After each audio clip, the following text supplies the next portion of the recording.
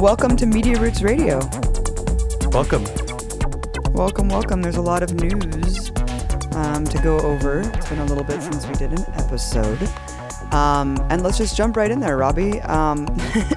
Every day in the Trump administration, it's something outrageous. How hilarious is it? We'll start with this.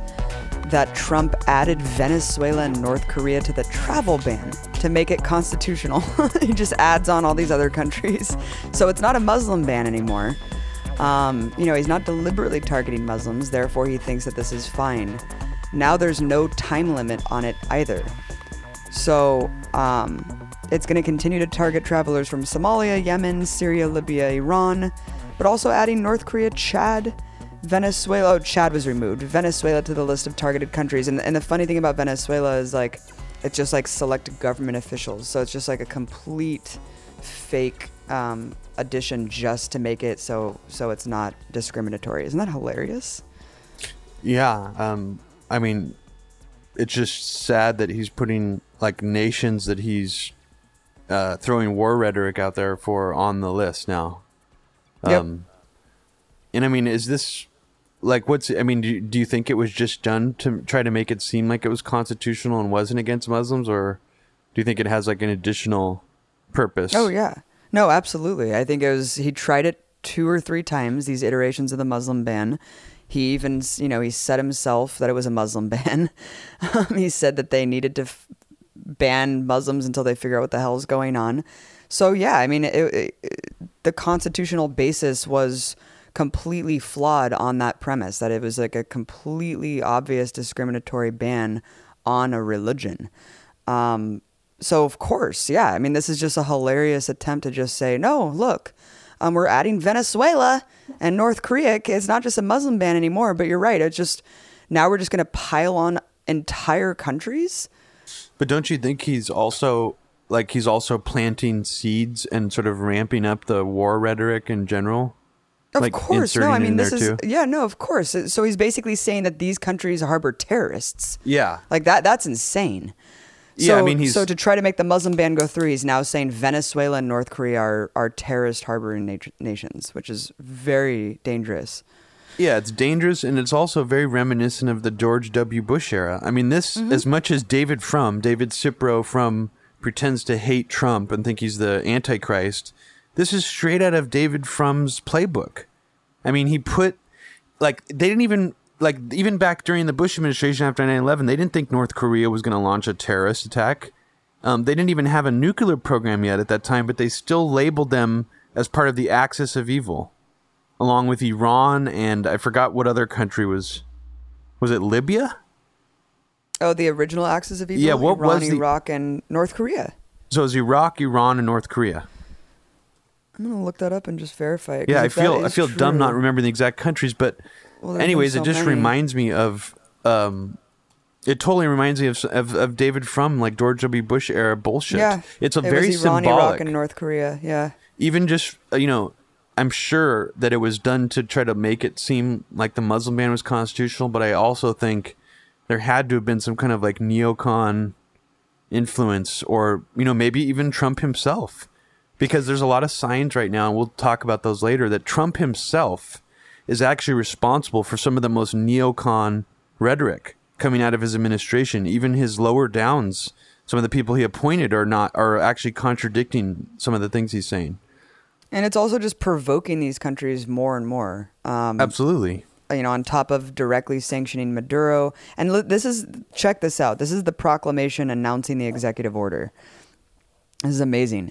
Trump said that the ban was meant to target countries that were, quote, deficient with respect to their identity management and information sharing capabilities, protocols, and practices, and were thus not reliable counterterrorism partners.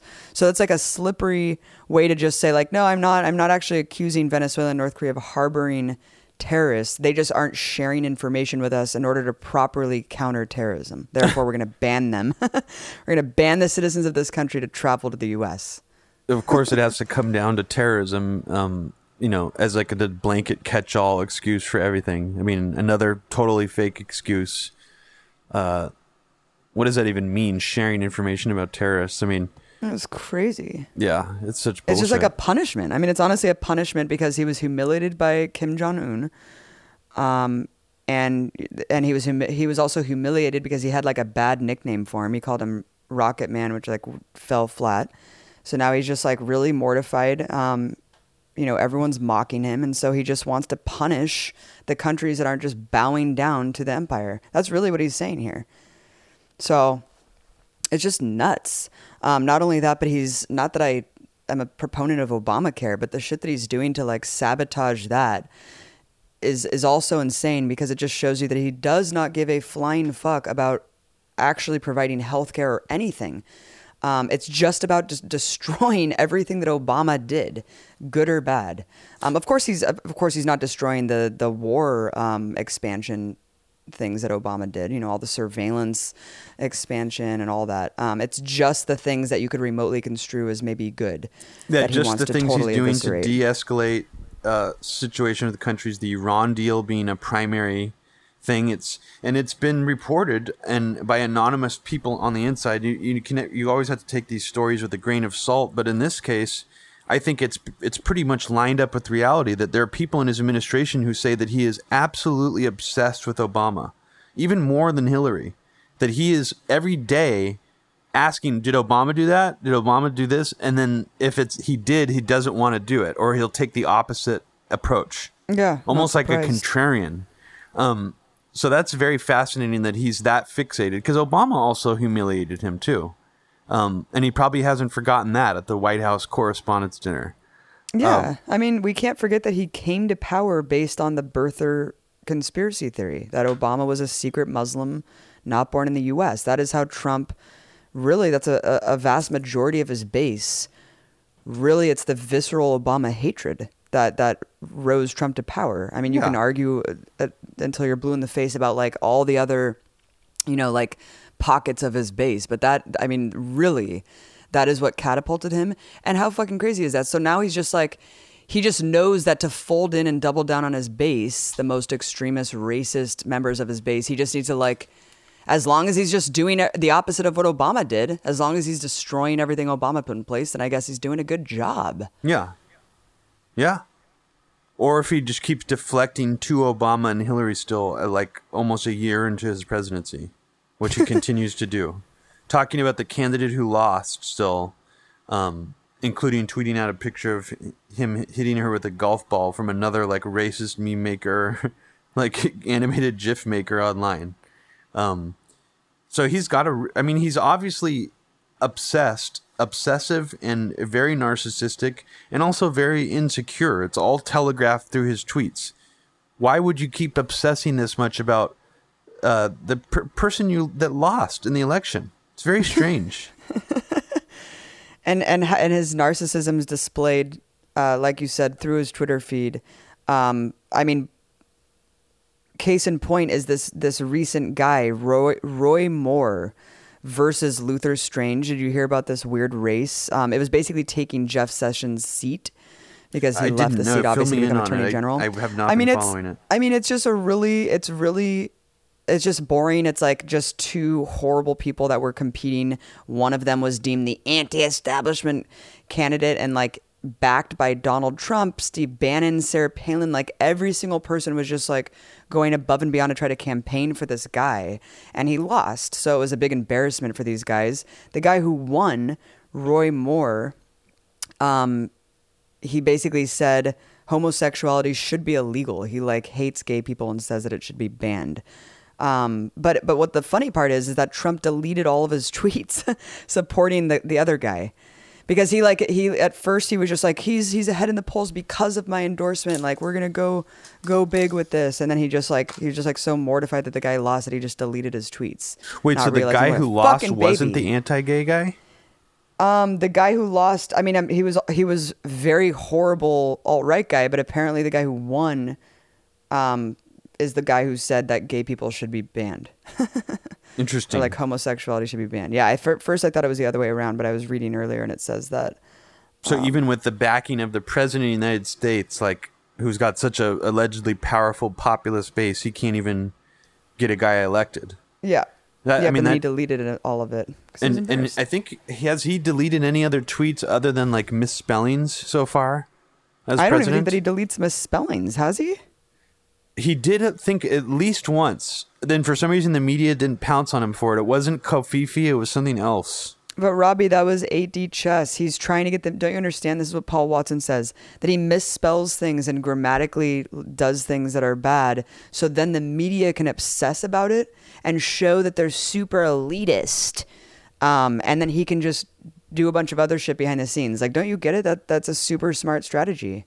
That's fascinating that Paul Joseph Watson is that fucking dumb. Holy shit.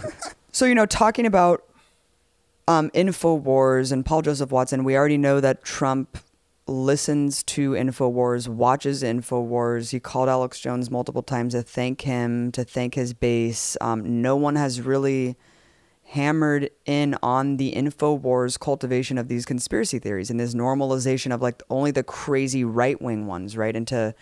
Into like the zeitgeist of our society right now. And you see it coming out more than ever before, obviously, because Trump's president and he's giving like authority to these lines. But it's so outrageous. I mean, the Las Vegas massacre, Stephen Paddock, this guy who doesn't really fit the profile of like, the young, disgruntled white mass shooter that we usually see. He was older. He was spending, I don't know, I think hundreds of thousands of dollars in gambling. Had a multitude of firearms, I think 47 guns, and he scoped out a previous spot in an Airbnb in like a high-rise condo the week before over another concert. Apparently it was in Chicago over Lollapalooza. Wow.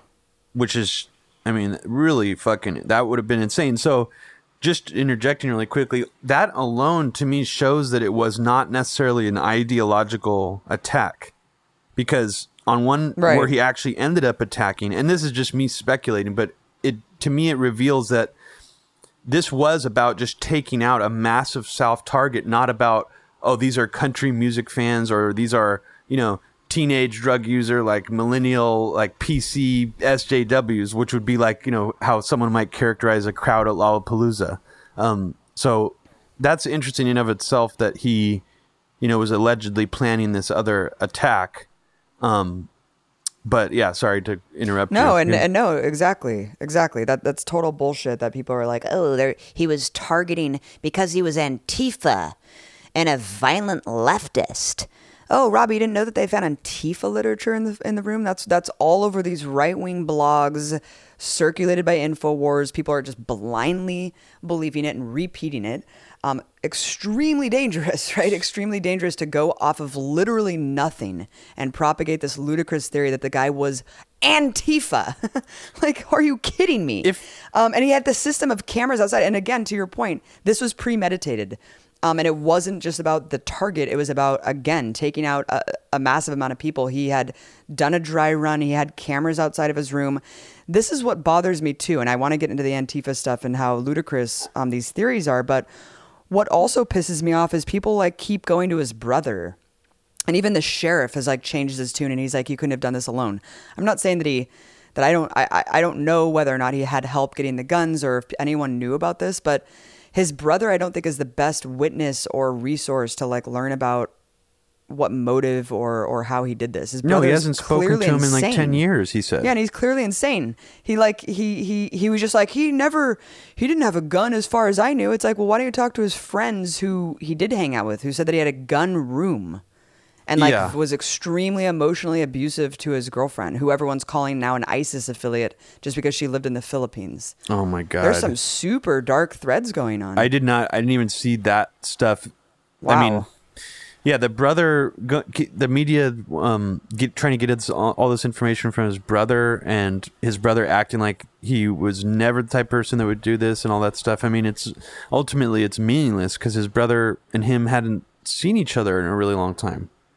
I mean, that's the story that I heard, is that he wasn't in contact with them for like 10 years. They had like very casual contact. Right.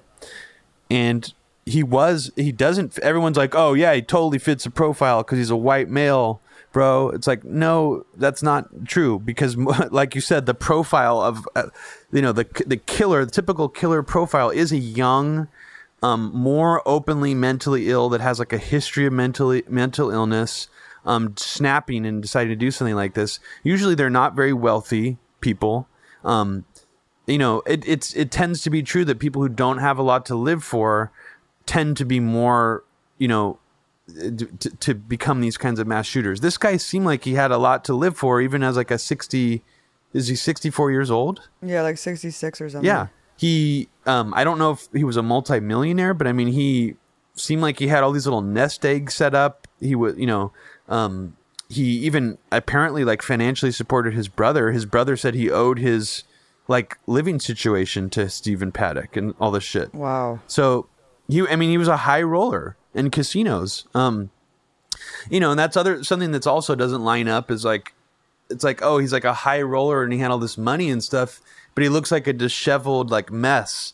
You see him in pictures, like he doesn't look like he's like a high roller. But I mean, there's probably a lot of high rollers in Vegas who don't look like they're high rollers, so that doesn't really mean anything either. But I mean, I don't know if you want to jump into like the whole, like all the false flag, multiple shooter theories, but I mean, I could understand more on an event this large scale why there would be sort of an explosion of like was there a second shooter theories? Like, where's the other shooter? Like, I can understand that in a situation like this. The part that makes me really upset is when people go to the length of saying, these were crisis actors. There's no blood. These were blanks. Where are the dead bodies? I want to see all the dead bodies. I want to see the autopsy reports. It's like, why can't people, that's the part that really angers me. Right. Because I mean, there's so many videos of it. I saw videos of the gunshots hitting the ground. You can see the bullets ricocheting off the ground. I mean, there was a lot of real people there that died, and it's as clear as day on the videos. I mean, so that's the part where I really do feel like we're in a bad place psychologically as a country, where there already are people that paranoid, like grown people, not like kids, or like, like people who are at home living with their parents on 4chan. These are like grown adults posting regularly on Facebook, this crisis actor spotted in Las Vegas. She's the same crisis actor from Sandy Hook. It's like, what in the fuck is happening?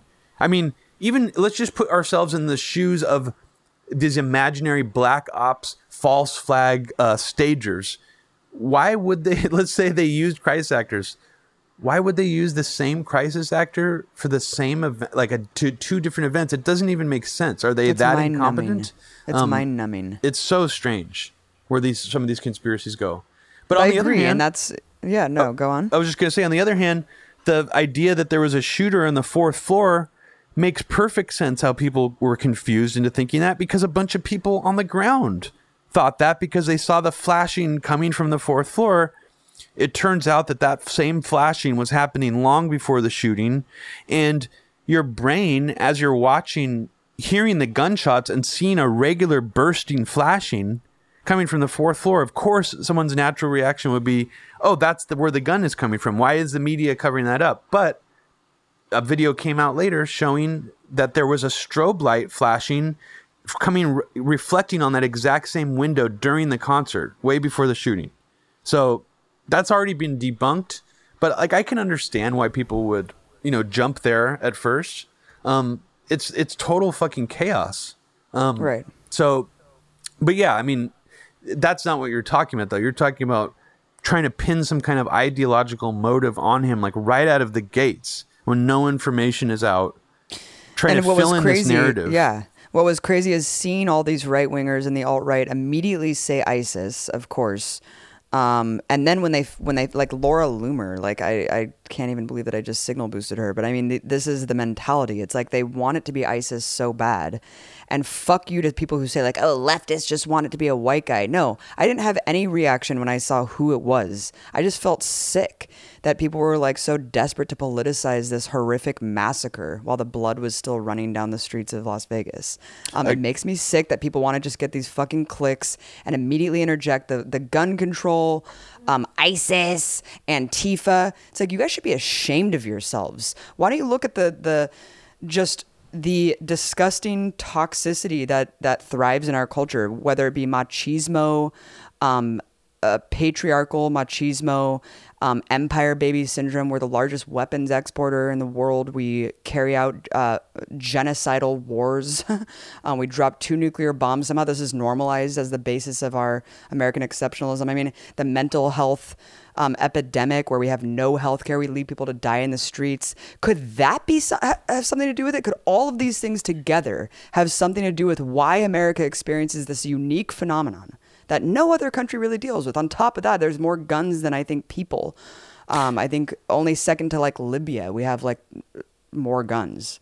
Yeah. And there's, Alex Jones and all these right wingers trying to politicize it into saying it was an ISIS attack, or this guy, shooting country music fans, he's a leftist or whatever. I mean, it's really disgusting. And also, I mean, I think this needs to be called out also. And I hate doing this because the right wing already picked up on this, but I think it's worthy of mentioning. As a CBS legal executive, and this is like not nearly as bad to me as like them trying to attribute Antifa or an organization that didn't do the attack to the attack. But it's also troubling that there is like a total dehumanization going on like the neoliberal Democrat side too. Like you brought this up a few episodes ago, how someone said like, I hope they all die in Houston or something, like they're white trash or whatever. CBS legal executive said I think it was on Facebook, she posted, I'm actually not even sympathetic because country music fans often are Republican gun toters.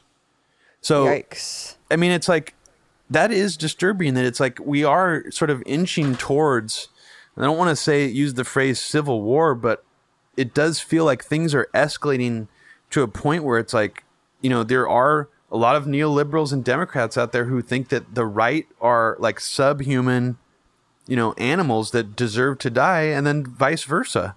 I mean, I almost feel like the actual real left in this country has more empathy for like the so-called white working class than like neoliberals and Democrats do.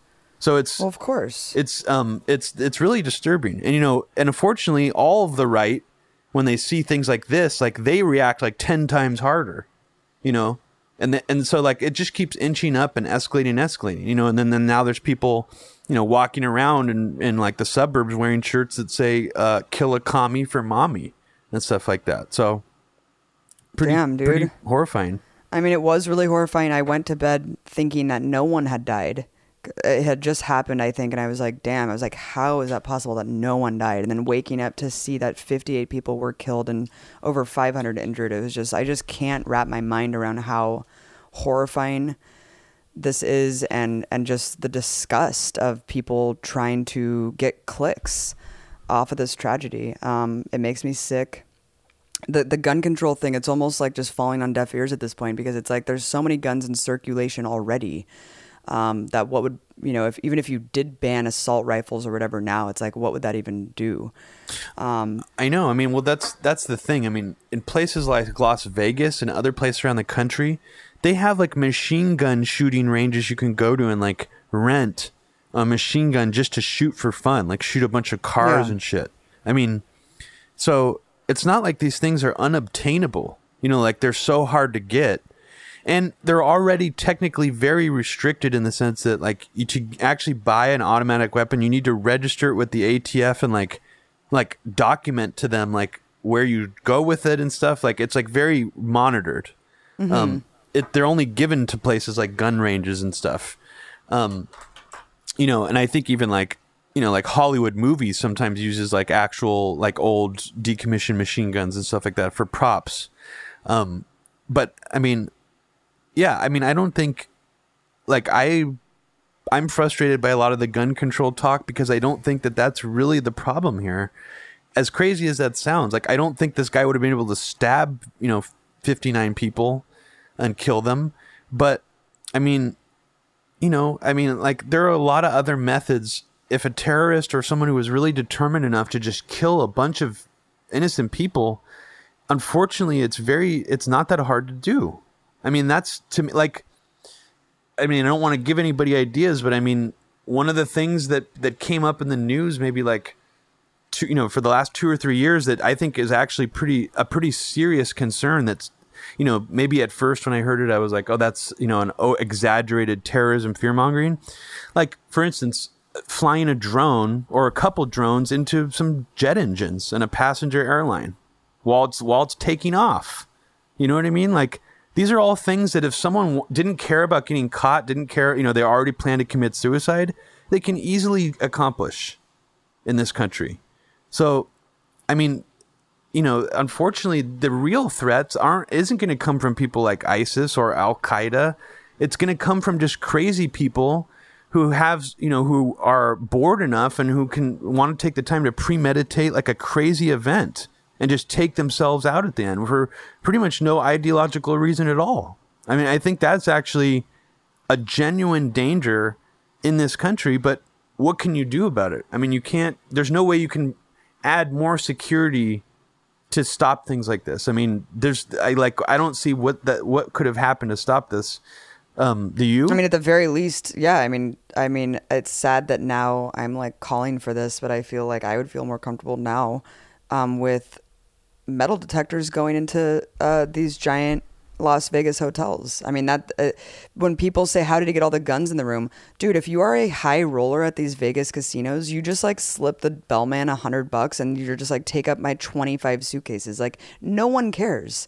These casinos only care if you're cheating or somehow manipulating stuff on the floor. Like, no one gives a shit what you do in your rooms. No one cares how many bags you bring in. So, it's just sad that that's where we're at. I do think that we can do things. Universal healthcare is the number one thing to immediately treat like anyone who's mentally ill. That's the number one thing, I think. But yeah, the gun control thing, it's just too late. It's too late.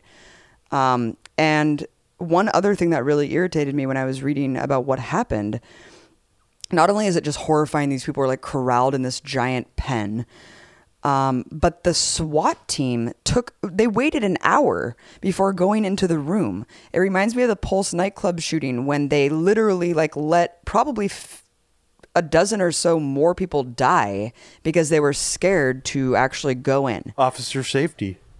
So SWAT teams will raid, grandmothers' homes at 4 a.m. and kill dogs and do all that, and that's fine. But they an entire SWAT team refused to go into Stephen Paddock's room, even like 30 minutes after he stopped shooting and probably had already killed himself. Yeah. Well, apparently the cop, this is how the chronology of it, apparently the regular police got there first. He could already see them coming, so he started shooting through the door. Then they waited for SWAT to come, and then SWAT waited because he was still shooting. Now, I know the people on SWAT teams have loved ones and families and children and stuff, but that's your job. To me, that should be your fucking job, is to put yourself in the line of fire, just like what a Secret Service agent is supposed to do when it could be potentially, if even just one more person with the potential of dying. You should literally sacrifice your life to stop it. But, I honestly don't even think that's the protocol. I think that we've gone in such a direction with police that it really is primarily about officer safety now. That's why they have such a hair trigger response to, a guy like breaking out of handcuffs and just like running away. Like, that's why it's like a lot of cops have gotten off for shooting guys that way, is because he could have had a gun. It's all about officer safety. And it's really unfortunate. It shouldn't be. It should not be that way, especially when it comes to something like this. I thought police were all about like, we're putting ourselves in the line of fire. We're risking our lives every day. It doesn't seem like you're risking your lives at all. No. You're just waiting to make sure that the guy who just executed 60 people kills himself before you pussies go in the room. What a disgrace. What a disgrace. And And another thing that totally was debunked, this has been debunked before, of course, but these assholes like Alex Jones will continue to say we need more guns. We need, if only all of us carried around guns, we would stop the mass shooter. Well, No. all these people who said that they had guns, or there was even people at the concert goers who were like, we had a stockpile of guns, ammunition, like next door and shit. They're like, we couldn't do anything because we were so terrified that we would be gunned down and seen as the shooter ourselves.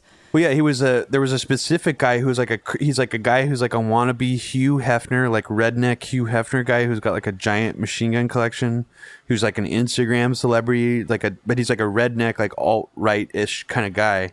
And he was actually at the concert running away, like periscoping and saying like, I'm going to go home and get my gun.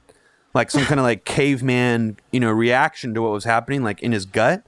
But I mean, any military person will tell you that's basically almost like a sniper style situation. If you're a sniper with like an unlimited supply of bullets and like 18 machine guns like at the ready, and people don't know where you are and it's completely unexpected, that's a really difficult situation. Unless on the ground you have like a fucking rocket propelled grenade or something. Right. The chances of you taking out that person and or just even finding them in that barrage of gunfire with no preparation is almost impossible.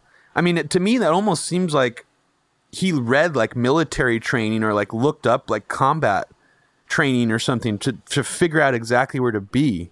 I mean, there's also other weird things, like he apparently tried to shoot 2 jet fuel tanks that were behind the concert. There's a runway back there. Whoa. That's where Air Force One took off from.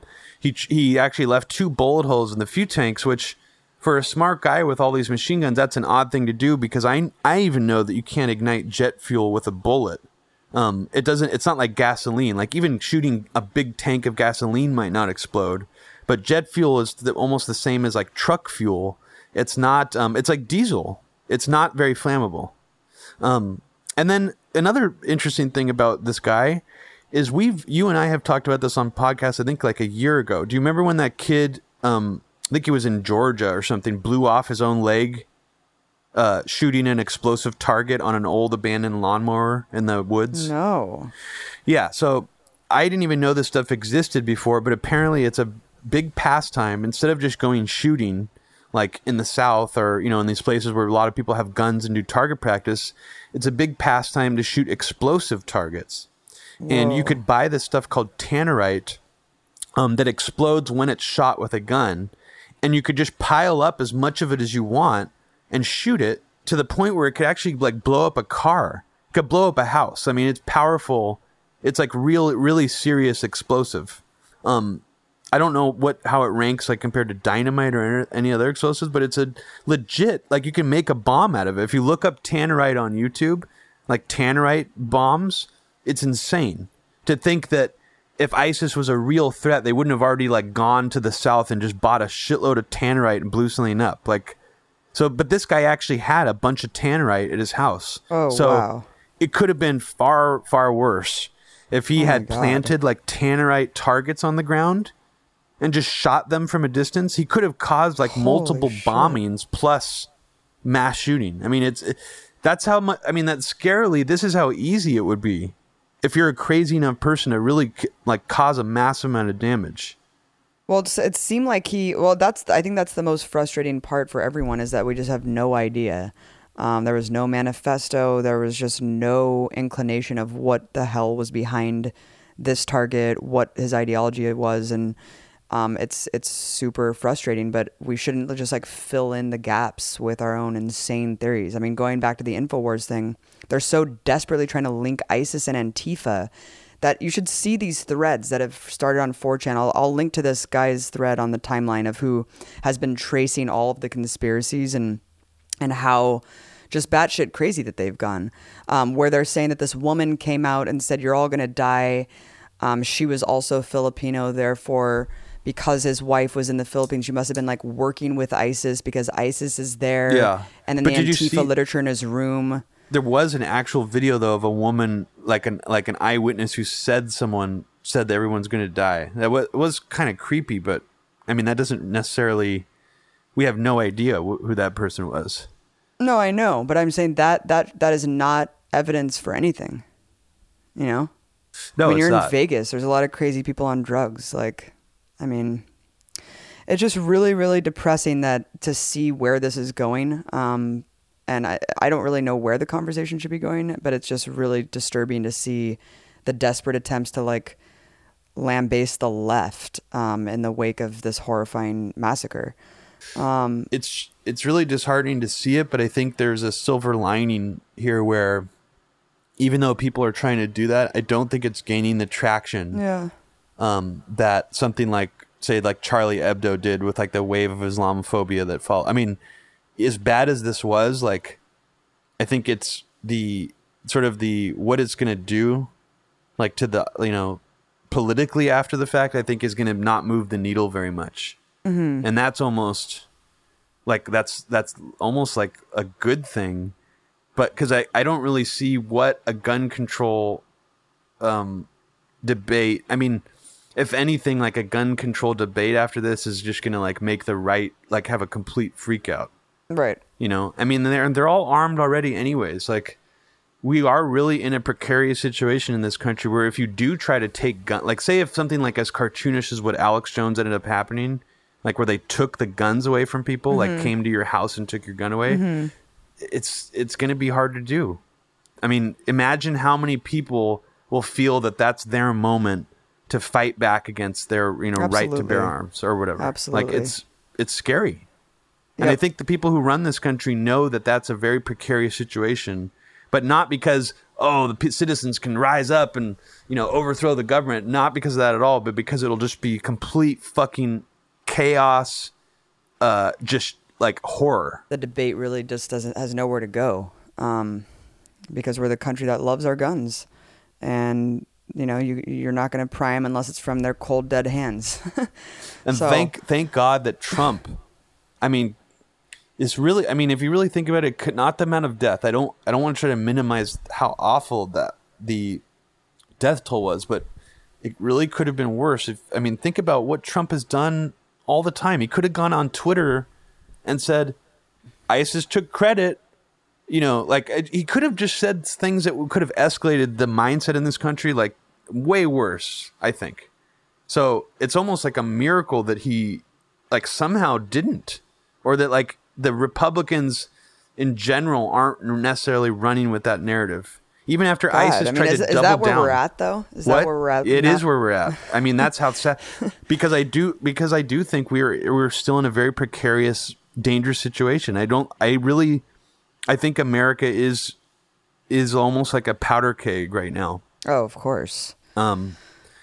I just don't know how it's going to play out. I mean, it's very, very scary. I mean, even just the whole like Antifa fear mongering by the right is scary enough. I mean, that's making right wingers all over the country think that they're going to be, you know, punched out, knocked out in public, or hit with a bike lock over their head or whatever. Just like the knockout game. I mean, it's the same thing, but now it's like every right winger thinks that they're like a target if they're like openly pro-Trump. I mean, I think it's going to get uglier. Yeah, and it is getting uglier already. Not only the Antifa hysteria, but the downgrading of the threat of white supremacists. This is in the wake of Charlottesville that we learned that the FBI was like actually made a concerted effort to relinquish like their attention to white supremacists, even after acknowledging that white supremacists and white men commit the most terrorism in this country. And instead, in August, the FBI is now warning against a new movement that is violent, growing, and racially motivated. It's Black identity extremists.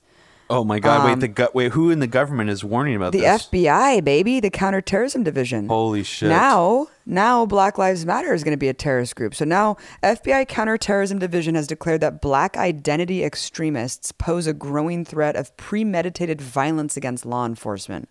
Some experts and former government officials said the FBI. So now this is just people saying like how insane it is and how the FBI is just painting disparate groups and individuals as sharing a radical defined ideology. And it also just reckons back to the era of COINTELPRO. I mean, not that it ever really ended, but wow. And that's also just completely on its face, like so racist and also like a violation of I'm sure, some sort of code within the FBI that you can't just like target people based on like their race.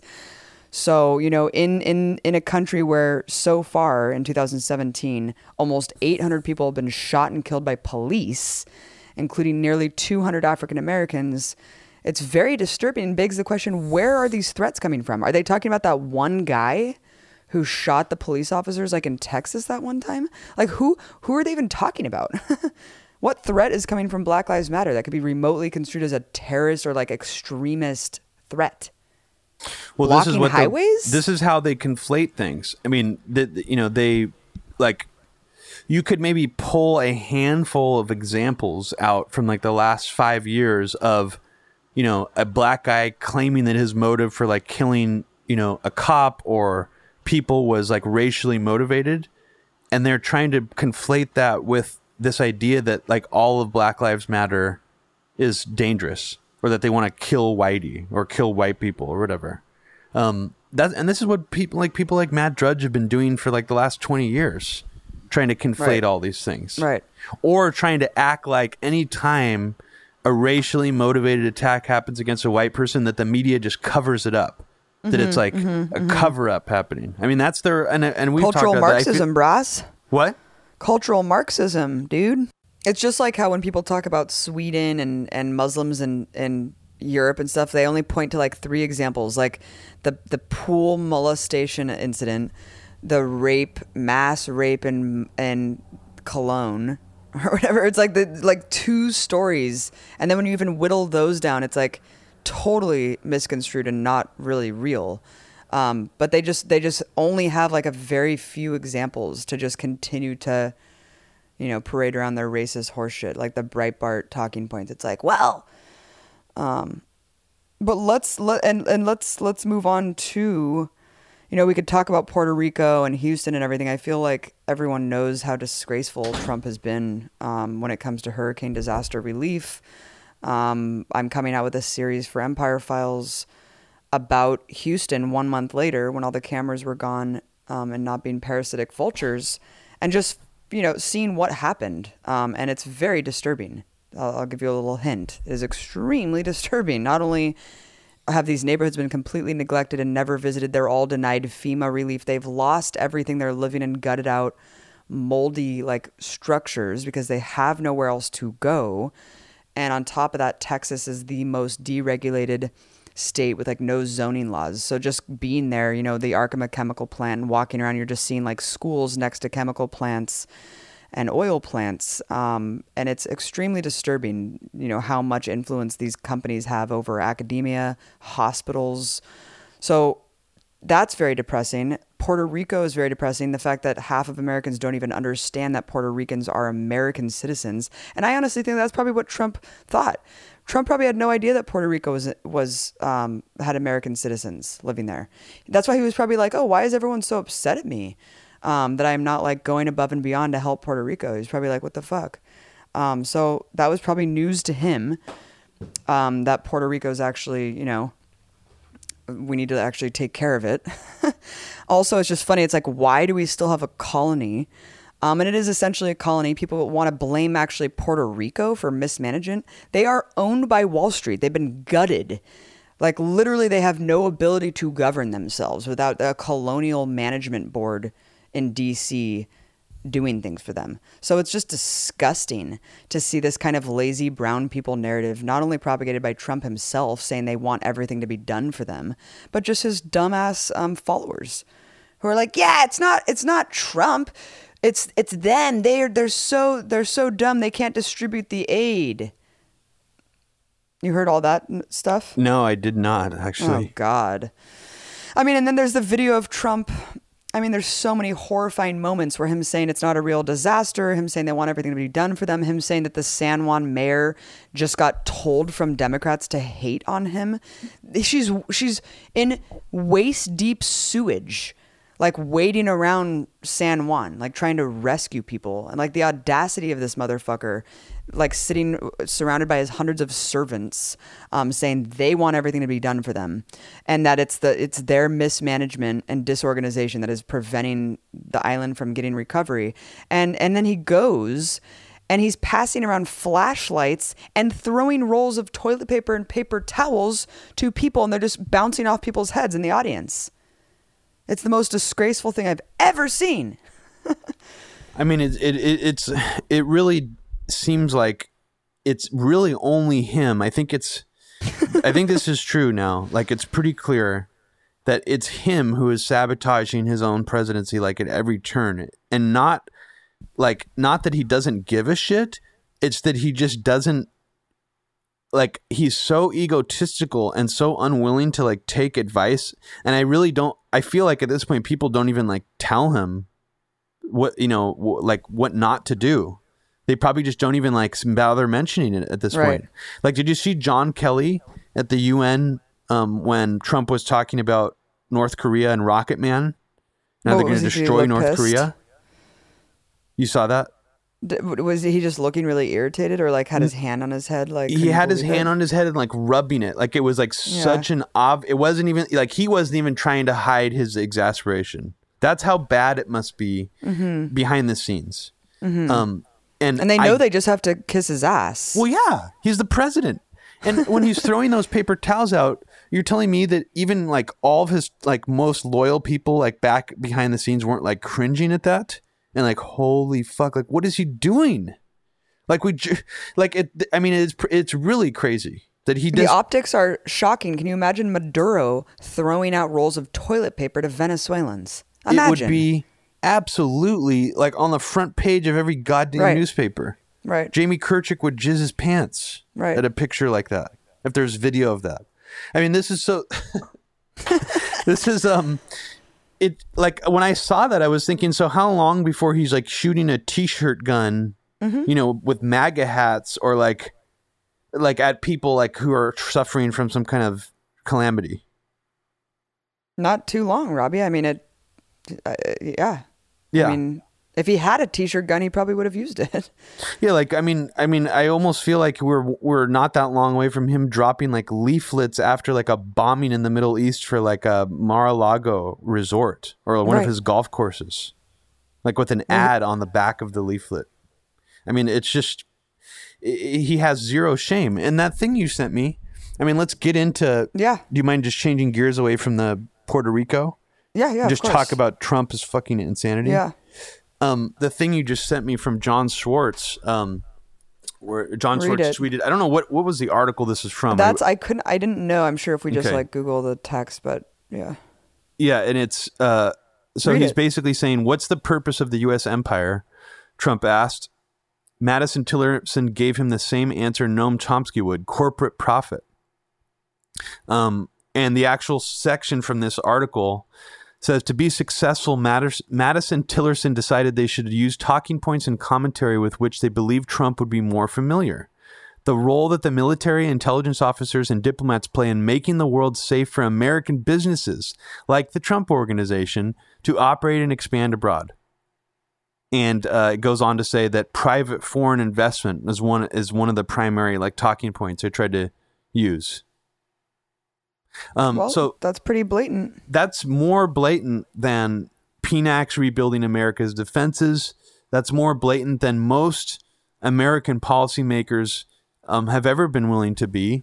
And I think that's, again, it's another reason why the so-called establishment still hates Trump. It's not because he's not going to do the things they want or he's not going to give them the wars they want. It's because he's taking the mask off this sort of way that you're supposed to talk and way that you're supposed to present the American, empire. You're not supposed to present it as an empire. You're not supposed to present it like it's a money-making venture. You're supposed to present it like it's an altruistic, organization that takes care of the world. Right, and paint people who calls that as conspiracy theorists. The people who want to say like, oh, Democrats, Republicans working together to maintain empire. These people scoff at that, being like, you conspiracy theorists. Like, remember when Kissinger, was it Bill Kristol, who was just like, I've written a lot of things. I don't remember. When someone called out his old writings talking about conspiring, to do these things, and he was just like, yeah, I've written a lot, so that doesn't stand out to me.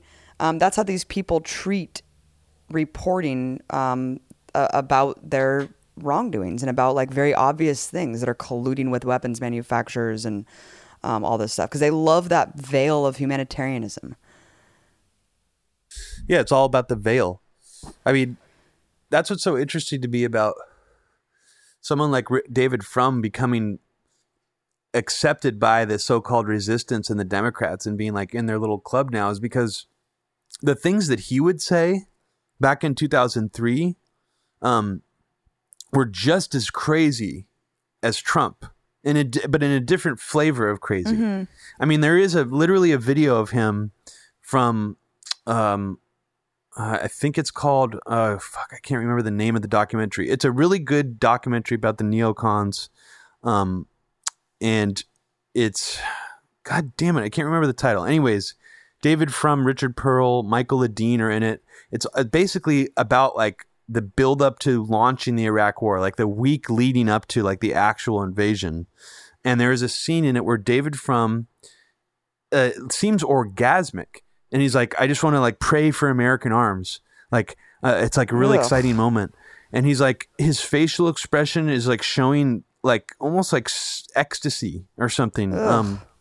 And it's, I mean, if you read his book with Richard Pearl, I mean, it's quite a dark worldview. And I mean, it's borderline Pamela Geller. It's just Pamela Geller, you know, with nice wrapping paper around it. I mean, that, and so it's like, where did Trump get a lot of his rhetoric about Muslims from? It was from people like Pamela Geller, who really are, I think they're more acolytes of people like Richard Pearl and David Frum. They just push the rhetoric even harder and make it more appealing to like bloodthirsty Americans, less so the intellectual class. So, I mean, I think there is a very strong ideological line that connects, you know, how people like David Frum are with Trump.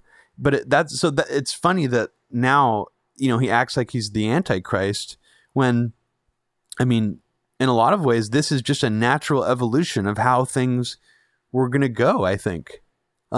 Yeah, and you can see that mentality when you look and when you're reminded that Jamie Kirchick loved Andrew Breitbart. I mean, it's not new that Breitbart is racist and the website's total trash. But these people like to distance themselves from the alt-right now, you know, forgetting that they helped signal boost them.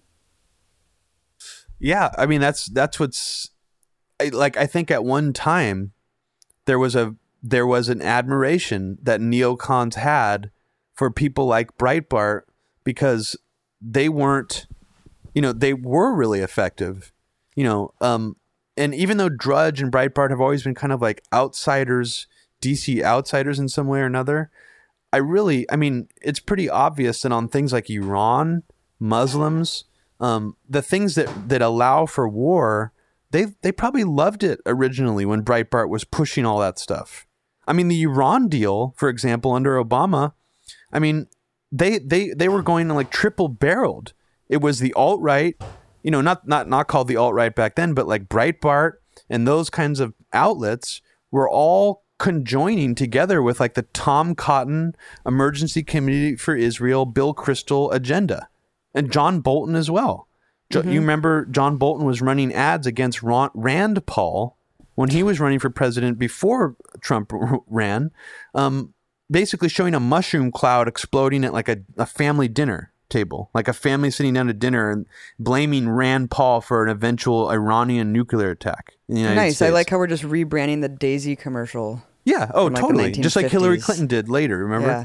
But this is what people forget, because the neocons now have shifted and they act like the alt-right is the worst thing, you know, they've ever seen. They're anti-Semitic, etc. But they didn't care about any of that shit when it worked for them to sort of join forces with them. I mean, I think Iran is a really good example, and the Iranian deal and what Tom Cotton accomplished is basically acting as a Bill Kristol surrogate. He got over $1 million in donations, quote unquote, to write that letter and get a bunch of people to join on. And I think that's, you know, so you're going to see a lot of examples of these assholes who pretend like they hate the alt-right now, loving them at a certain point or really showing strong admiration for them. And I think it makes perfect sense.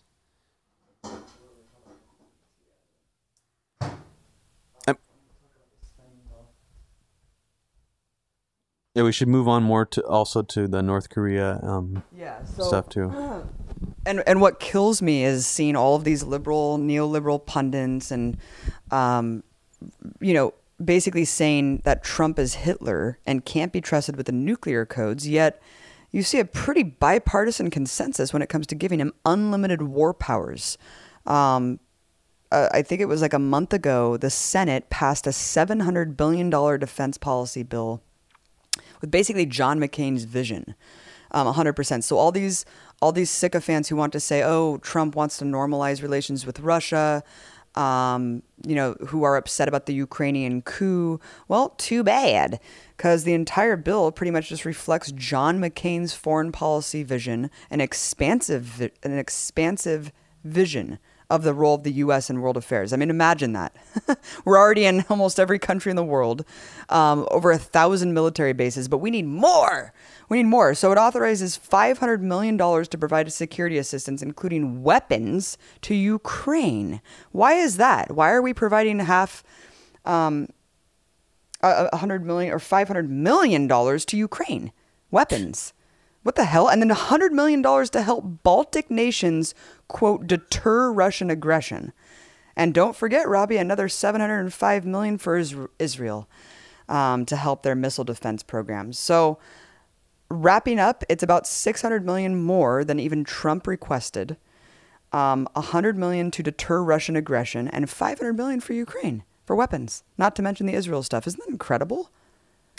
It is incredible, and there's no resistance from the Trump administration this time about boosting the weapons even more to Ukraine.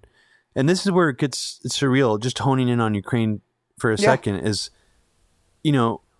I can't predict what Hillary would have been doing at this point with Ukraine and Russia, but to me, this almost seems like it's going in a different, like to Obama actually, as bad as he was, and I have to say this again, it did seem like he was at least putting the brakes on, in some fashion, the escalation towards, like, with more hostilities with Russia towards the end of his presidency. For whatever reason, he decided to start working in conjunction with Russia, bombing Syria. He decided to not run fully with the Russia meddled with our election thing. He was suspiciously, like, not vocal about that. Even his last speech, he didn't even refer to it as a hack. He like in terms of the emails, Hillary's emails, but it's almost seems like Trump again, he maybe is thinking, well, if Obama didn't want to send these weapons to Ukraine, then we're going to do the opposite. And, we'll just allow them to go. Because this almost seems like to be worse than what Obama would have been doing if he was still in office in terms of just Ukraine. Well, it's totally outlandish considering his base, I thought, that was a big selling point, was the normalization with Russia and to like end the weapons shipment to neo-Nazis and like Syrian rebels. But apparently that just totally fell by the wayside. I think you brought up two interesting things. That on one side, I think you had like a lot of his base saying we didn't want to fund jihadists in Syria like Obama, which kind of has like a racial tinge. Right. He's a black guy who could be a secret Muslim funding jihadists. Another racially tinged. I mean, yes, the term jihadist is a real term, but if you deny that it has a racial or racist connotation the way it's used most of the time, then you're naive, because that's the way most people use it. Or even terms like Islamo-fascist. These are all quote unquote coded racist terms for Muslims. Those people, of course, cheered when, Trump supposedly ended the Syrian rebel program. He only ended the CIA arm of it, which is significant, but there is still a Pentagon Syrian rebel program. But that's something I think that they do care about. But when it comes to Ukraine, or it comes to like funding neo-Nazis in Ukraine, I don't even think most people on the alt-right even give a shit, or even honestly don't even know very much about Ukraine, or were paying attention during that situation, and know what its implications are for our relationship with Russia. Would you say that's true? That like most of them probably. Yeah, yeah. It seems like they're just really honed in on the jihadist thing, and like the Julian Assange point about how the alt-right has more anti-war sentiment. No, it seems like the alt-right only cares about what you just said. Literally. Collaborating to kill more Muslims in the war on terror. Yeah. Seems pretty obvious. Yeah, absolutely. I don't see any of them talking about North Korea. I don't see anyone talking about Venezuela. Why is that? It's because they don't give a shit about, they really don't care if there's wars or not. I mean, all they care about is they just want, I mean, like I was saying earlier, I think I might have said this on the last podcast, or you might have, that the polling for bombing North Korea is, I think it's well over 50% positive. Wow. Something like 60%. And this is a very recent poll taken maybe like a month ago. So I think that, I mean, unfortunately, most people in general, I don't think will care very much if we bomb North Korea. Because it's been the most cartoonishly depicted country in the world. I have always said this, as soon as the U.S. empire really has its sights set on regime change in North Korea, would be extremely easy, because it just takes a day of the news cycle to convince Americans that there's widespread cannibalism and mass executions of people who aren't crying for Kim Jong-un and all this stuff. I mean, you can believe anything. You can say anything. You can believe anything. It's such a closed-off society that it would be extremely easy to manufacture that consent. And as you just mentioned, it didn't take too long where we saw polls drastically flip just in the last 6 months from just nonstop war propaganda. Yeah, I mean, the sad thing is, I mean, ISIS makes more convincing propaganda videos than North Korea does. That's what's so weird about this to me is, like, I mean, yeah, their rhetoric is sort of trying to equal ours when they, like, will respond. I mean, and again, like, I don't know what the actual translations are. I don't speak Korean. I don't know. Like, so I'm just going by how the media filters it to us. So I distrust anytime I, see like a threat from the North Korean government or whatever towards us. It's hard to know, exactly what that says. Just like Ahmadinejad saying he's going to wipe Israel off the map. I mean, we know how bullshit that was and how that still persists as a talking point, sort of in our, debates about Iran. But what were we talking about before North Korea? Let's talk about. I mean, I was going to say that Trump just told a room full of military commanders at a photo op. He was hosting his top military brass and their spouses for dinner at the White House. He's just surrounded by all these hand-picked generals. But it's really smart, like Julian Assange says. He's trying to prevent that deep state coup. Then again, he's surrounded by generals who are totally insane and who want that next war so they can manage that next war and get their fucking medals on their uniforms. They're posing for this photo, and this is what Trump says. You know what this represents? It's the calm before the storm. Reporter, what's the storm? Trump, it could be the calm before the storm. Reporter, Iran, ISIS, what storm, Mr. President? Trump, we have the world's greatest military people in this room. I will tell you that. And we're going to have a great evening. Reporter, what storm, Mr. President? Trump, you'll find out. You almost made him sound like way more presidential than he did in that clip. I mean, it is so disturbing. This was the day Donald Trump became president. There's this comedian who every day she just tweets that. She just says, this is the day Donald Trump became president, because it just applies to everything. It's so funny because the actual clip is so awkward and weird. He's like all smiley and they're taking a giant photo of all of them and online, and he just starts just off the cuff, like ad-libbing again. Like, this is what's so disturbing about some of his war rhetoric is I'd say at least 75% of it seem like ad-libs. Right. And it's like, even to like some of the more, like even like someone like Mattis, who also seems like a psychopath, even to him, he's probably like, dude, like why? Like, why is he saying that? I mean, that's my sense of it. I could be completely off base, but I just don't feel like anyone who's serious about like launching some kind of military assault wants the president to be like saying shit like that. I mean, he's even going against his own, phony rhetoric in the campaign where he's like, we're not going to say what we're going to do. Like, like, I'm not going to tell you what I'm going to do with North Korea. Well, he like can't help himself. And I'm Yeah, laughing, but exactly. it's like really disturbing because it does telegraph to me that he's already somehow decided he's going to do this. Like, that's what's scary about it, is it seems like one day we're going to wake up and it's just going to be like, well, an unknown amount of dead people in North Korea. Like, we're waiting for their response right now. Like that, like it's a really scary thought, and I really hope something like that doesn't happen, but I don't have much hope that the people underneath him are going to be able to be diplomatic, which seems like what's actually happening. Well, no one right can now. say no to him. Yeah. And we know how much power he has. And even like Congress people are like tweeting, being like, is anyone else scared? Like, let's help prevent Trump from preemptively launching like a nuclear strike. It's like, how is this happening? Well, yeah. I mean, this is one of the creepiest things is he tweeted that Tillerson is wasting his time on North Korea. His own Secretary of State is wasting his time trying to do diplomacy with North Korea. But Robbie, you almost gave him too much credit again. You made him sound more presidential. He really said he's wasting his time with Rocket Man. Holy fuck. Okay, that's where he said Rocket Man. Yeah, I mean, this is just, it's hard to even process this because, yeah, this is almost the exact awful scenario that people, predicted might happen, is that they would get that Trump would like start a war on Twitter with North Korea.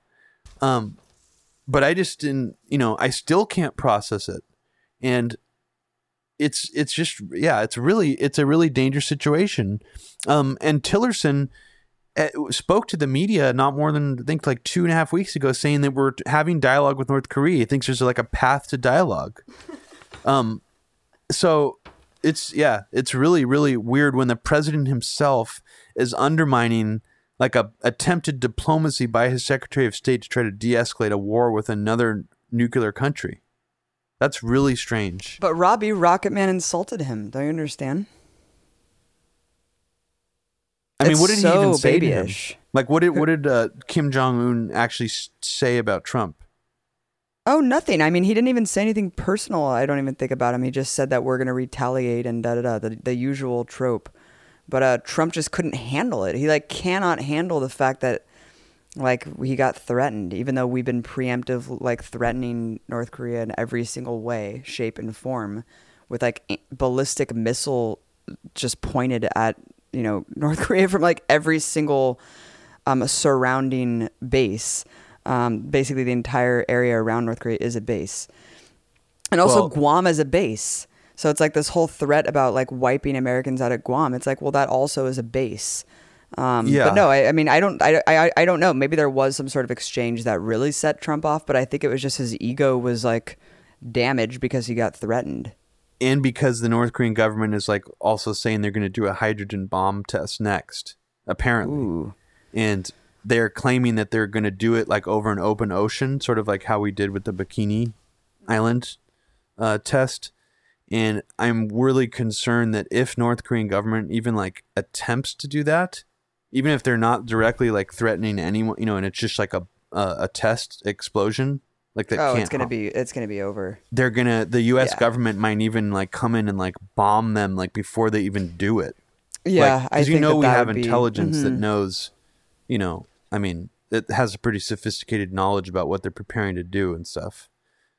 Which also is crazy to think about that like we can do that. We can test all these nuclear bombs, dozens of these insanely cancer-causing, pollution-causing damage for millennia that we've done to the ocean and Bikini Atoll and wiped out all these islands and all these people were just unwitting guinea pigs. Yeah. That's amazing. Can you imagine if another country just preemptively nuked us? Because they're like, no, you can't nuke the middle of the ocean. We're going to bomb you first. Well, our own government did. I mean, if you really, I mean, it's almost like, I mean, think about it. Like, they were so careless.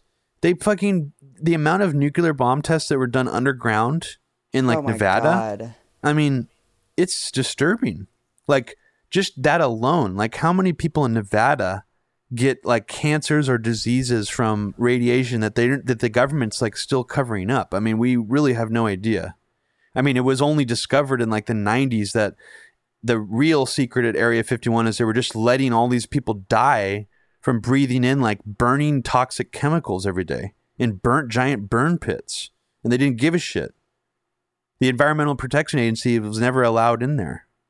Unbelievable. I mean, it's terrible. I mean, to think about, what we were allowed to get away with and what another country's not allowed to get away with. I mean, I don't want anyone, Right. blowing up hydrogen bombs or nuclear bombs, but that's what's worrisome to me is if they get to that level, and they want to show strength like that the U.S. government is going to do something, I wouldn't even rule out a false flag attack of some kind or just a hoax like the Gulf of Tonkin, something on that level. I mean, to me, that's when the idea of a false flag should actually be considered or mentioned is when, there's a need to go into a war. Right. So like when the Vegas shooter, everyone's saying false flag after the fact. It's like if Trump literally the next morning said, this is an ISIS attack. We're going to show them, what we mean. Like this is ISIS in the Philippines, or we're sending like planes there right now to like go bomb. Like I would be like, okay, wait a second. Like this needs to be examined more deeply. Like this might be some kind of incident that was like I don't know. I'm not going to say it's right. a false Of course, flag, no. I hear what you're saying. When events are used for political means. But the Vegas thing. If I could just say one thing about it really quick, it's hilarious. Even just the logic, the break of logic by saying it's a false flag, but Trump wasn't involved, right? Trump and his administration had nothing to do with it, but somehow it was some sort of false flag. Why? By the Democrats? Soros, the false ghost flag. of Hillary. Soros, false flag. Soros false flag. Okay, cool. So there's like dueling power structures, and Soros is still engineering everything. Interesting. Yep. I mean, it's just whatever people want to believe now. Whatever sticks. I mean, even going back to Vegas just really quickly because I didn't mention this earlier, and it should be mentioned, is that Alex Jones was reading live on his show with Paul Joseph Watson next to him on like a video cast, saying that he has a high-level secret CIA source that he just got an email from that claims that this was like part of some fast and furious gun-running operation for the FBI. The guy had connections to had Antifa literature, and it's part of some, like he's actually like an Obama insider. Paul Joseph Watson actually disputed the validity of this like source live on air to Alex Jones, and Alex Jones was not pleased. And he didn't fight him too much, but it was actually really funny to see Paul Joseph Watson being like, well, if that's true or not, like he just started a sentence with, if that turns out to be true or not. And Alex Jones just like interrupted him. He's like, no, this is a high level secret CIA source right here. He's like, this is legit. And he starts like getting all like heated. And Paul Joseph Watson just kind of like tries to change the conversation. But yeah, I just wanted to mention that. Very, very funny. It's like every day it's something else. But I agree with you that if there is something that is used as like a provocation to get in North Korea, it should absolutely be examined. Same with Iran, same with Venezuela. These are the things that we need to pay attention to. The state crimes against democracy. These state provocations. We already know that Mattis, this was reported, and I don't think it's ever been like disputed, that Mattis was actually trying to figure out a way to stage a provocation with Iran in Iranian waters with a ship. He didn't go into specifics, but this is like very early into the Trump administration. He was talking like sort of gaming out a scenario like that. So this isn't even necessarily like CIA, Black Ops, like New World, like whatever you want to call it, like shadow government, deep state people. Even high level generals talk about these kinds of scenarios. They're just as familiar with the power of like a false flag as anyone else is. Oh, that was a really good clip. That guy. Oh man, people should look that up. I hope we can find it. God, I always forget that guy's name, but he was he's like a Zionist neocon think tank guy. Yep, and he's giving just a casual talk about how we should stage a false flag to get into Iran. It's quite shocking. Well, the hypocrisy is just nauseating. I mean, the Saudi Arabia granting women to be able to drive, great, amazing. That's so great. Meanwhile, demonizing everything that Iran does. Women are taxi drivers, bus drivers there. It's just such a stark contrast when you're looking at these two countries and who's the greatest ally and who's the enemy. It's just insulting to our intelligence, frankly. Did you want to talk about anything else in terms of foreign policy before we move on to the Israel attack? Yeah. Let's talk a little bit about, the Iran deal. Yeah, please. Just quickly. It seems like we're already moving in a direction pretty clearly where neocons, like outsider, like not the neocons, who like John Bolton and stuff, we already know they're supporting Trump. But like people like Bill Kristol and other neocons who want to destroy the Iran deal and still probably want to attack Iran, even though Bill Kristol doesn't say that openly anymore, although he used to all the time. It seems like there's already movements being made for a convergence of even those resistance neocons with the Trump administration, because all of a sudden Nikki Haley is praising Tom Cotton, and Tom Cotton is basically saying that you can't, this Iran deal just can't work. It's like a complete, acquiescence to their nuclear program. We have to throw it out. Again, Tom Cotton's the guy who got paid $1 million to do that horse shit letter, and he's like a Bill Kristol henchman, just for context. Yeah. The guy who you were talking about earlier. Yeah. Emergency Committee for Israel. Yeah. And so this is from a Daniel McAdams article from Anti-War. He says, Ambassador Nikki Haley is promoting Senator Cotton's rationale for decertification of Iran delivered yesterday at the Council on Foreign Relations, and Bill Kristol is on board. Why decertify Iran? As Senator Cotton told the CFR crowd, one thing I learned in the Army is that when your opponent is on his knees, you drive him to the ground and you choke him out.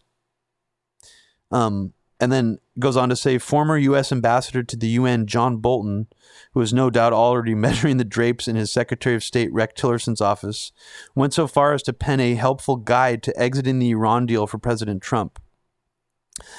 His plan for exiting the deal consists of 1, strong arming allies. 2, so like basically anyone who's allied with Iran, or who's allied with us, who has some leverage over Iran, like threatening them basically. 2, producing more neocon white papers on how bad the deal is. And 3, further propagandizing Congress and the American people. And the interesting thing is that Daniel McAdams points out is, he says, where exactly is Iran in violation of the deal? Bolton doesn't say. So in all these arguments that Iran is in violation of a nuclear deal, there's never really any specific, like you would think all these people with all their expertise would be like, they're in violation of this specific thing and this specific, like even the Bush administration was able to come up with like a more specific like violation that they claim Saddam was in violation of. Like the amount of like his anthrax stockpiles were supposed to be destroyed. That's like a very specific thing. They would even like say the amount of numbers, even though they were, it was a lot of it was bullshit and cherry picked information. They don't even, the neocons don't even have like a legitimate reason why Iran is in violation of the deal. It's just all based on like a gut feeling. Like, well, of course they're in violation of it. We can't trust them. Like, we've never been able to trust them. Like, this deal was, like a bad deal to begin with. Like, we're stupid for trusting them. That's sort of the intrinsic, I think, reason why that's all they're putting out there. Like, they really have no substance. So this is something that Trump seems committed to as well, is throwing this deal out and regressing us back to, again, one of the only other good things Obama did as president, where he tried to normalize relations with Iran a little bit. That's going to be reversed as well. And I guess before we move on to other subjects, the only other foreign policy thing that's peculiar to me that's happening right now is this Cuba sonic weapons accusation. And I think I brought this up to you earlier, and you said you didn't even hear about it in the news. Right. It's not getting very much like play in the news, but it's been reported in enough like newspapers that it's like an ongoing thing. Apparently, people inside the Trump administration, I think mostly the State Department, are investigating how this happened. And the claim is that dozens of American diplomats that are staying in Cuba are actually suffering from partial hearing loss, like gradual over time partial deafness, but like very seriously, not just like, like ear damage, but actually claiming that they're like some of them are actually almost completely deaf. Now, the accusation illusion, though, in these news stories isn't that the Cuban government did this. again, it's something that they're also trying to tie to Russia. That, they're not they're claiming they're not looking at the Cuban government, that for some reason they don't think they were responsible, but that somehow Russia used like being in Cuba, because like Russia can travel in and out of Cuba like easier than we can or something, to deafen American diplomats with a sonic weapon. Wow. Yeah. So the strange thing to me that jumped out, and I have like audio engineering training background. I went to I got an associate's degree for audio engineering at a school out here in the East Bay. So when I first heard this story, the first thing I thought of was, that sounds impossible. How could you, unless you blast someone with their knowledge, you blast someone with a high-pitched enough or specific frequency enough sound that's loud enough decibels straight into their ear, or even within a certain range, you could deafen somebody. Like a lot of concert systems at rock concerts, if you played a certain type of frequency to them and turned them up even louder, and blasted somebody with it and made them listen to it for like, half an hour straight, you could deafen somebody. Or if you put headphones on somebody that were loud and powerful enough, to hurt somebody's ears, you could do that as well. But it would still be like a very up close. You would have to have very intimate contact with the person. It would also be very loud. Now, the theory, like they're not really proposing a theory about how they think this happened. But it just sounds very unusual to me. Like it's just not possible it just sounds like a ludicrous conspiracy that they've been levying at Cuba. It's like every year you hear a different sort of like subversive thing that the government's doing, either against U.S. like diplomats or like its own citizens, to like mind control them. Exactly. Yeah. So I was trying to play this out in my mind, and the only way I could think of that this, anyone could accomplish something like this without someone knowing it, like without being subjected blatantly to like loud sound into their ear, it's like a hidden like pillow speaker that's playing like an inaudible but very loud like tone right into someone's ear. And it would have to be done over a period of like months, I think, to cause serious hearing damage. And that just seems very unlikely. I mean, you know that American diplomats get their rooms checked for bugs and things like that. So it's just outrageous. Very strange story.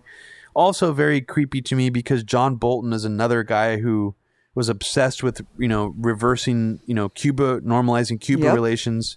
He used to say Cuba had a bioweapons program after 9/11. He was starting to talk about Cuba in really weird ways, kind of like war-y sounding rhetoric after 9/11. So I have a bad feeling that John Bolton is kind of like the devil on Trump's shoulder right now.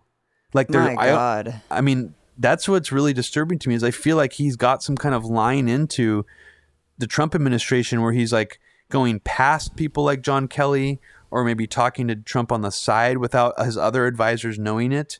I honestly don't know, because there's just too many mixed messages coming out. But that's kind of where my brain went when I read that, is like, why is Cuba the news again like this? And this is just just a bizarre story. So go check it out. It's all over the news. I don't think any audio expert has been able to like actually come up with an explanation of how it could have been done.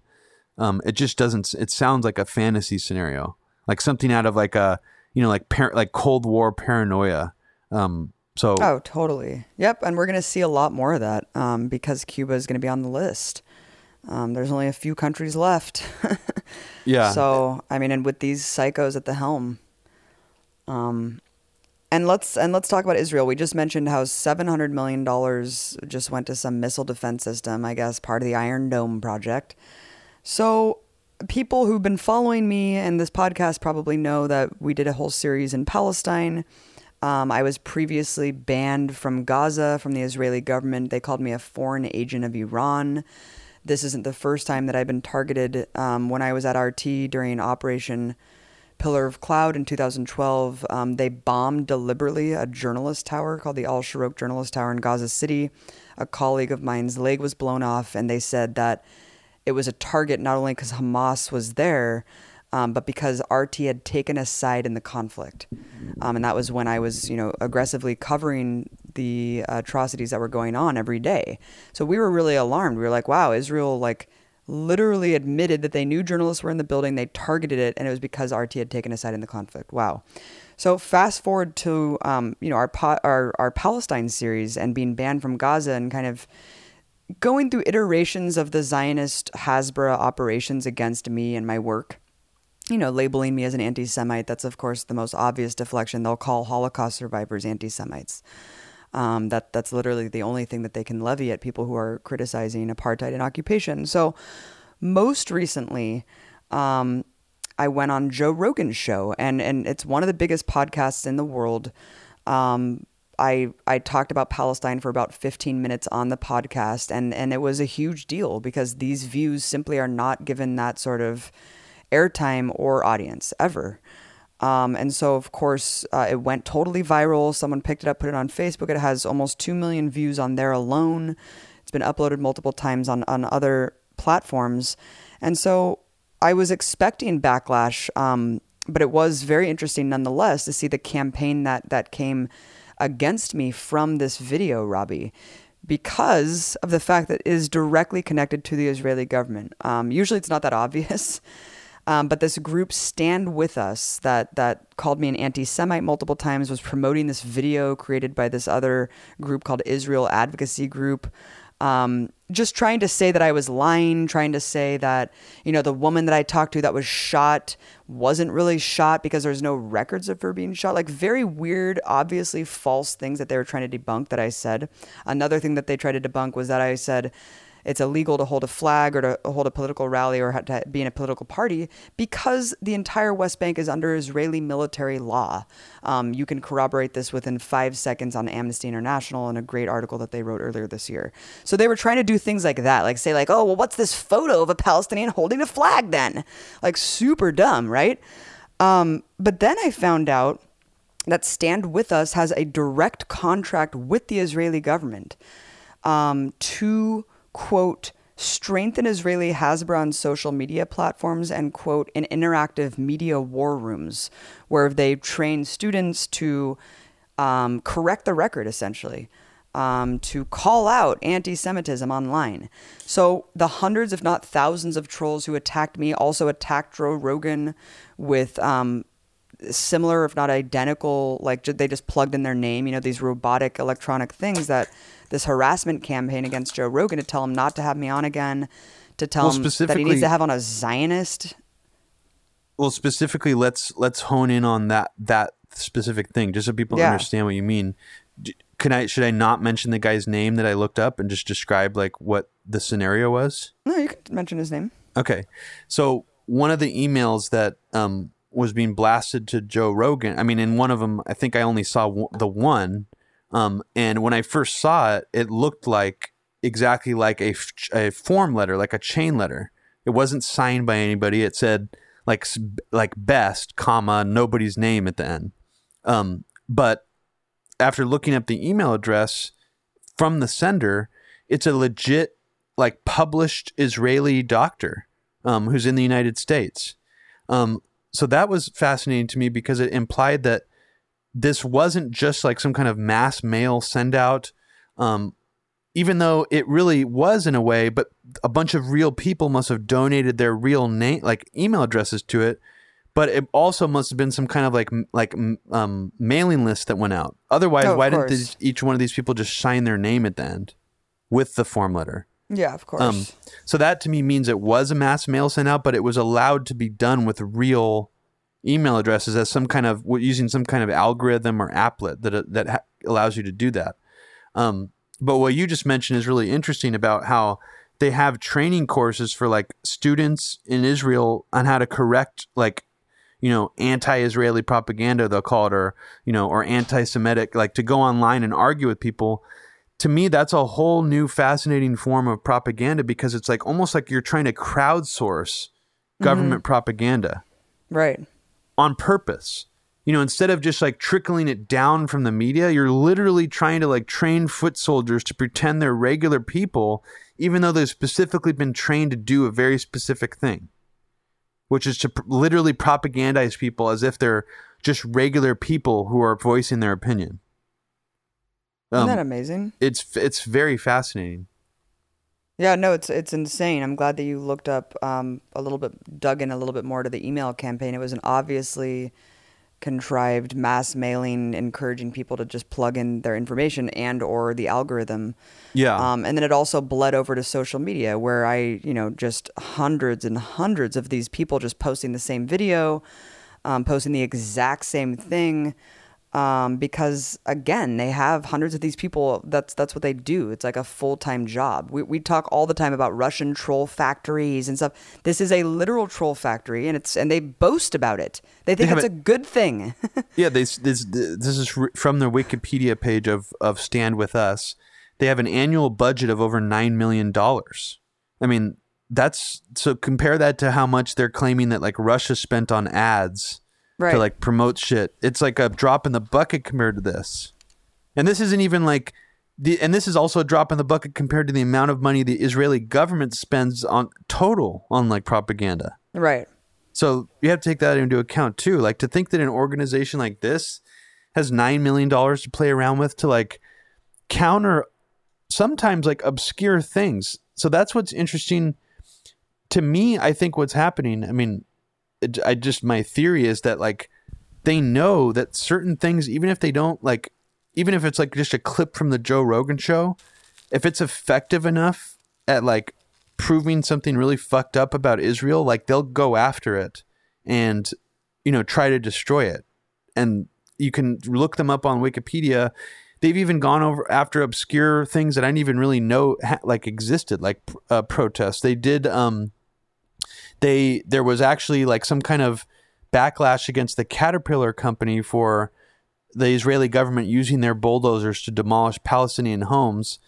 And Stand With Us, it says on Wikipedia, the members spoke out against the resolution at a Caterpillar shareholders meeting. And it says, while the organization urged its supporters to buy stock in Caterpillar and other firms that do business with Israel. So they like tried to like get people to like buy more stock in the company when there was like a boycott happening again in 2005. So this this organization has been around for a while. It also says they collaborated with the Jerusalem Post, which is a pretty big organization. They began publishing a monthly newspaper together called the Campus Post to be distributed to combat anti-Israeli propaganda, again, in their words, to universities around the United States. A free paper. And they just do stuff around the like United that. States. Yeah. Yep. Damn. Yep. So I think what you've done is basically what you're doing must be effective.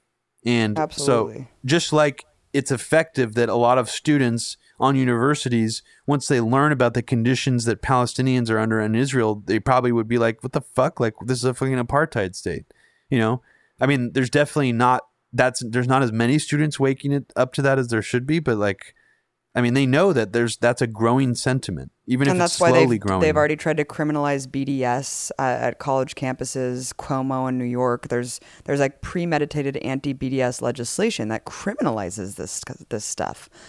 And after this harassment campaign started, I remembered that we have a bunch of Israelis speaking too, like on camera. And Mike and I, producer for Empire Files, dug through the footage and we were just appalled. I mean, I don't know if it just didn't stick with me at the time because I was so overwhelmed with the horrors that I was seeing in the West Bank. But I remember like a lot of them were really genocidal, and looking through these interviews, we were stunned. Because it really just did validate everything that we've been saying, which is, there's no hope from within Israeli society to change, just like there was no hope from within white South Africa and the apartheid state to change. There has to be external pressures to force that change. And you can see it for yourselves. We went to Jerusalem. We spoke to a wide variety of people, young, old, secular, religious, college students, American transplants, Israeli born, and of course, not all of them are genocidal, but all of them pretty much support at the very basis the occupation. And if they think that there should be a two-state solution, it's kind of a farce. It's kind of this liberal language that a lot of people use because they know that there is no state to be had. Palestine, there is no state. Gaza is a strip. The West Bank's littered with just dots that have already been taken over by settlements. And then there's Jerusalem, which is like an international city that's, still like has military people all over. Their version of the state would be basically whatever Israel deems the state, and with like no military or anything, and the border has already been totally destroyed. So you hear this language, but what we realized with a lot of these Israelis that we were talking to is a lot of them were just completely openly genocidal. And the rhetoric is so disturbing for many reasons. Of course, it's disturbing to hear someone say carpet bomb Arabs, kill them all, they're all terrorists, you can't trust any of them. But what I found really interesting is that they're talking to an American media person. They know that I'm an American journalist and I'm filming them. And this is what they're comfortable looking into the camera and saying. I don't even think if you went to like a Trump rally, would you get anyone on camera saying, kill all black people, kill all Muslim. Like no one, I just feel like the level of like genocidal rhetoric is so mainstreamed and comfortable. That's what it has to be, that they're that comfortable with like being that genocidal. And you can see it in polls that are reflected in the exact same way and a lot of the leftists and liberal Zionists, have left. I mean, I talked to one who's an anti-Zionist Israeli Jewish guy named Ronnie Barkin, who's few and far between, but he kind of leads you through the episode talking about the indoctrination from a very early age. Basically from kindergarten, they try to hammer in that militarism and this kind of genocidal mentality, and also the forced segregation from Palestinians. So sorry to go off on a really long rant, but basically I'm just trying to tell everyone to watch this episode because this is what Israel does not want to come out. They want to paint these kind of views as extremist, as people who are only religious extremists, as people who are only settlers, right? Even though we know that they also protect them, but that's not the case at all. And it's very disturbing, and it just goes in line with the BDS movement and how important that is, because these are Palestinians who are telling us the tools that we can use to help them. What did you think about the video? Oh, I thought it was amazing. I mean, it was disturbing to watch because a lot of the people you were interviewing were young, more young people, seemed like had this attitude. And that was, I wouldn't have been as surprised if it was like older, Israelis with this attitude, more conservative ones, but they didn't seem like, they were unsophisticated or anything. It was really disturbing to see how casual these people were saying these things, and also just like how and like they seem like smart people. Like, I mean, they didn't seem like idiots. So I was struck by just the casual nature of how just matter of fact they were about like why we should do this. Maybe I said they weren't idiots except for those like two girls who you interviewed. But yeah, I thought it was extremely revealing. And it's very sad because I don't see how that mentality is going to get like, change over time. How they'll start seeing like Palestinians as human beings. One guy literally said he wants them to move to their own country just so that if they throw one rocket over, we can throw one big bomb back and take care of them just all at the same time. Mm-hmm. Like at first I was like, oh, he wants a Palestinian state. And I was like, oh shit. Like it was crazy. Like you could see the mentality. The mentality is so insane to me. Saying 4,000 years ago or whatever, Arabs kicked my great-great-great-great-great-great-great-great-grandfather out of this area. And so it's some divine justice that now 4,000 years later, I'm kicking them out. Like that's what multiple people said. And I found that really weird because it's like we're not even talking about like Native Americans coming and like ejecting all of us from our homes. Like that would actually make more sense. We're talking about like nomadic tribes that existed 4,000 years ago. So that's the logic here. That's the logic. And I don't understand it. I mean, I do understand it. It's really that's how Israel thrives and is able to exist. But it's due past time that we kind of expose the society for what it truly is. And And videos like these just simply don't get out there. These are censored from mainstream reality about what Israel is, obviously, for many reasons. So it was super interesting. And even the people who weren't openly genocidal were just like very comfortable with the fact that there's an occupation, and just didn't really feel bad about it. Yeah, speaking of Israel, I just watched like the most cringeworthy. I mean, sorry to completely like sidetrack from what you're saying. Say something really trivial, but Gal Gadot of Wonder Woman, I just saw her do like a behind the scenes for Justice League, and it was like another like blatant product placement thing where her like talking how cool the Mercedes was and stuff like in the movie, and like Ben Affleck talking about the Mercedes, and like I still. Even though I liked Wonder Woman, like it was still a travesty that they made everybody in Themyscira. I don't know if I even mentioned this before on the podcast, but in the Wonder Woman universe in the DC Comics, like she comes from like almost like a mythical Greek, like island kind of place where the people are supposed to have almost like Greek accents or whatever. And they say in the behind the scenes of making Wonder Woman that they made everybody on the island speak in an Israeli accent to match Gal Gadot's Israeli accent. Nice. So now all of Themyscira is Israeli. Yeah. But Hamas, Robbie, Every time that Israel just massacres like 500 children, Natalie Portman and Seth Rogen and all them, they're just like, I wish Hamas would stop. Why can't Hamas stop doing this? It's like, whoa, I had no idea that Hamas was actually killing all these children and pretending that it was Israel. That is fucking crazy. Yeah, your previous work for the Empire Files on Palestine was really, really informative and also very depressing. Just you know, I mean, it was the best thing I had seen on Israel and Palestine since the Louis Theroux Extreme Zionists episode of I think it was on BBC, where he just speaks to all the Israeli settlers he can find, including like a guy who sets up like a tent, like a teenage guy, like Israeli Zionist guy who sets a tent up like near a Palestinian family's home and all this shit. I mean, it's honestly your thing and his thing are like the best things on Israel I've ever seen.